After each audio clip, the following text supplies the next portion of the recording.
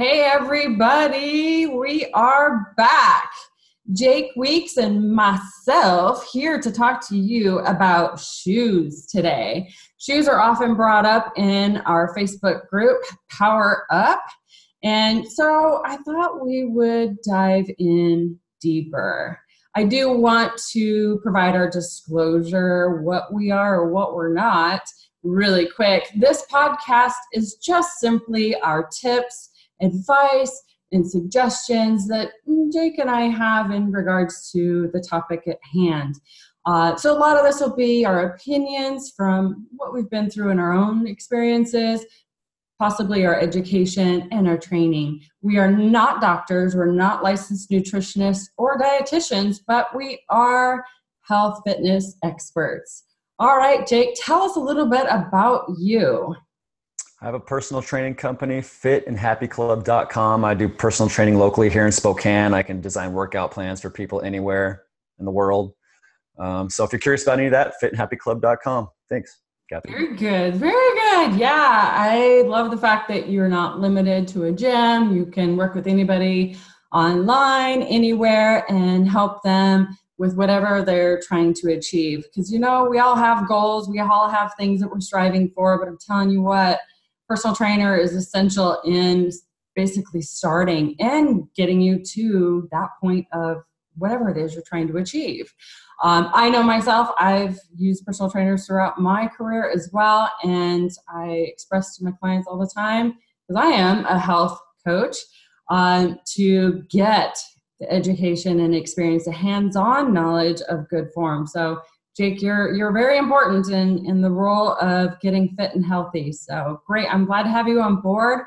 For myself, on the topic of shoes, I probably don't have a lot to provide today, so I am going to give the mic mostly to Jake. But for me, I'm really big on protecting my shoes, keeping them clean. I often work out in a gym. So my gym shoes, I keep them in a dust bag, but I lean pretty much towards Nike. I've tried a ton of different brands, ton of different styles, and I just really like the Nikes that are, right around that $125 price point. So I looked at my shoes before we jumped on. They're the Nike Zoom Pegasus 35s. I don't know what that means, but I'm very big on trying my shoes on. I have to know how they feel. I don't like the ones that are super light and feel cheap. I like shoes to have some good meat to them, some good cushion, and supporting my arch. But I'm kind of picky about that. I've tried everything. I've tried even Converse because I thought, I want to look cute. And there are some photos out there that do have me wearing Converse, but it's just for the photo op. I don't like working out in. They're real clunky and heavy. But yeah, so great support. For me, it's important to also change my shoes or replace them every 3 to 6 months. A little retail therapy doesn't hurt, right? Man, that's expensive, Catherine. If you have to replace them so often, you pay so much for your Pegasus 35s. They must be popular, though, if they're doing 35 iterations of them. That's pretty cool. I go through my shoes pretty quick, too, every 2 to 3 months, probably. Now, I buy cheaper pairs. I go to the Nike clearance section always and find shoes for less than $50 because I do burn through them so fast. That's funny that we have a different philosophy. You definitely do get higher quality when you pay more money, more padding. But to me, there's a little bit of a misnomer because I feel like we all want shoes that are going to be super padded, that make it feel like you're walking on clouds, that practically do the walking for you. And it's really an impractical expectation.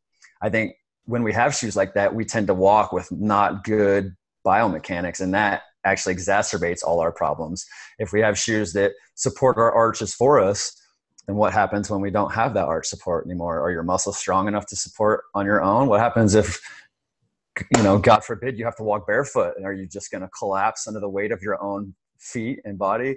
I don't think so. I think the shoe industry has done a really good job in making you think you got to get on a Dr. Scholl's thing and test your feet, and you have to have orthotics, and you have to be propped up. But I don't think so. There's actually a really interesting debate in the running world about whether you should run barefoot. There's this famous movement expert, Kelly Sattel, I think his name is. He advocates to all his clients that they walk barefoot as much as possible just to strengthen up those muscles. And because he says that will automatically teach you the correct biomechanical way to walk, because the shoes actually interfere with that. So I haven't done that myself much. It's something I told myself I want to do this summer to try. But I do know when I do walk barefoot on hard surfaces that it doesn't seem to bother me as much as when I have like my shoes and I'm just pounding hard surface. So I do think there's definitely something to the attentiveness and just walking with the correct gait. To extrapolate that a little bit, like I go hiking a lot and I see people with giant clunky boots on, steel-toed, no breathability, unlike a hot, dusty trail, or the only time you really need shoes like that is if there's really a high risk of rolling your ankle, or if you're really high risk of getting your feet wet, or if you're going to be kicking a lot of stuff, which is why you need the steel-toed thing, because it's, it's so hard to pick up your feet. I personally like to hike with the lightest, most comfortable shoes possible. And I advocate that to most people. I think it's just silly that people show up in these big hiking boots. But they feel more comfortable. It does go to show you though, how much like of the way we prepare ourselves and gear up for a sport is really cultural and not practical, in my opinion. Sure. Sorry, I'm ranting about shoes. You put on a roll. I love it. I'm like a hippie from Boulder is where I went to school. Yeah, no kidding.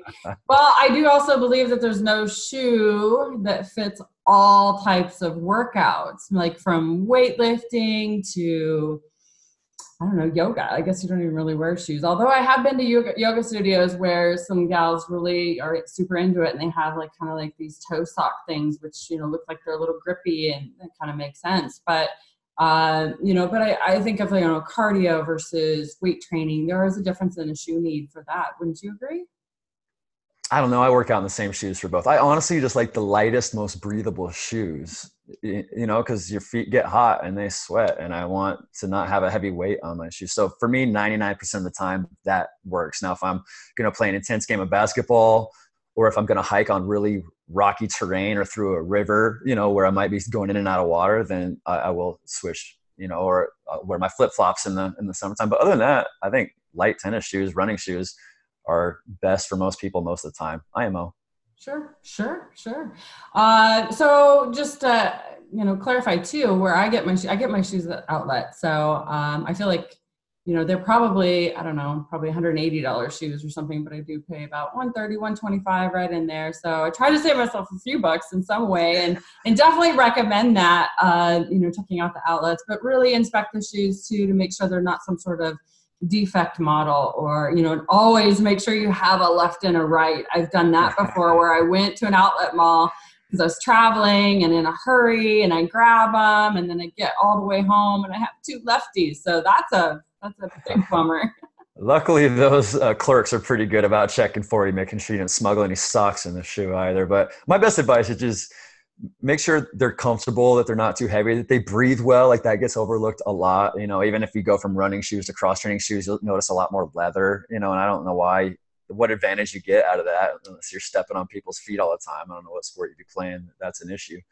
And other than that, really focus on the way you walk. No shoe is going to save you. No shoe is going to magically make your arch stronger or lift it up for you. In fact, it'll do the opposite. It'll keep you from strengthening those muscles on yourself. So my advice is walk with correct biomechanics as much as you can. Really train yourself to walk softly, and then your shoes won't even matter that much. You can save $60 a pair. Yeah, no, you'd actually. Nike outlet store is a great place to buy them on clearance, by the way. Great shoes for a really good price.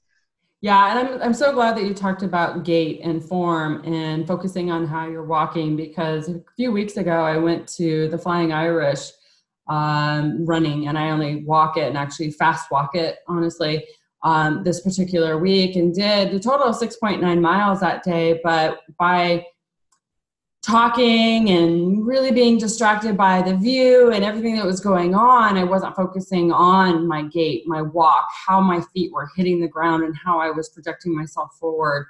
I did think about it on occasion, but because I was so distracted with everything that was going on, and that was a very long distance for me in one day, I did have some trouble the days following that, had a lot of soreness. My patella was actually not tracking properly, but it was a lot to do with my gait, my form, my and probably lack of stretching and warming up. And that'll probably be next week's topic. So, because it is near and dear to my heart. So, but this is great. Again, a lot of people in the Facebook group ask about different types of shoes. And I always like to see what people post, what they're using, what they're liking, what they're enjoying.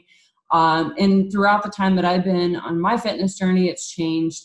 But I would say pretty solid. I've been pretty loyal over the last 3 or 4 years with Nike. So what brand is it that you use? That. I actually you use Nike buy too, Nike right? more than any other. I do get Adidas's. I'll usually shop within that price point more, but I do find that Nike seem to last longer on average. And because they're the largest company in the space and the leader, they are going to be able to provide the best product at less cost to them on average than the other companies. So theoretically, they should be able to provide a better shoe for the same amount of money on average, I think. Yeah. Logically, they're producing a lot. Yeah. Yeah. Well, great. Well, this has been fun. I did create a little bit interesting quiz that I'm going to link underneath this video. So definitely check it out. It's called What's Your Shoe Style? It's not very long. It's a few questions, and I'd love for you guys watching this video to take the quiz and find out what your shoe style is. I do have, after completing that, some tips on how to buy the proper shoes for your feet and kind of what you're trying to achieve, an email that'll go out to you. So yes, you do have to supply your email to get the quiz results and my tips and suggestions. But as always, this has been fun, and we're going to continue to have podcasts every week and bring the content that you guys are asking for. And Jake, do you have anything else to add? Maybe drop the link to your website again. fitandhappyclub.com. I'd love to hear from you. Thank you. Very good. Awesome, Jake. Hey, thank you as always for being a guest here. And until next time. Thanks, Catherine. All right. Bye.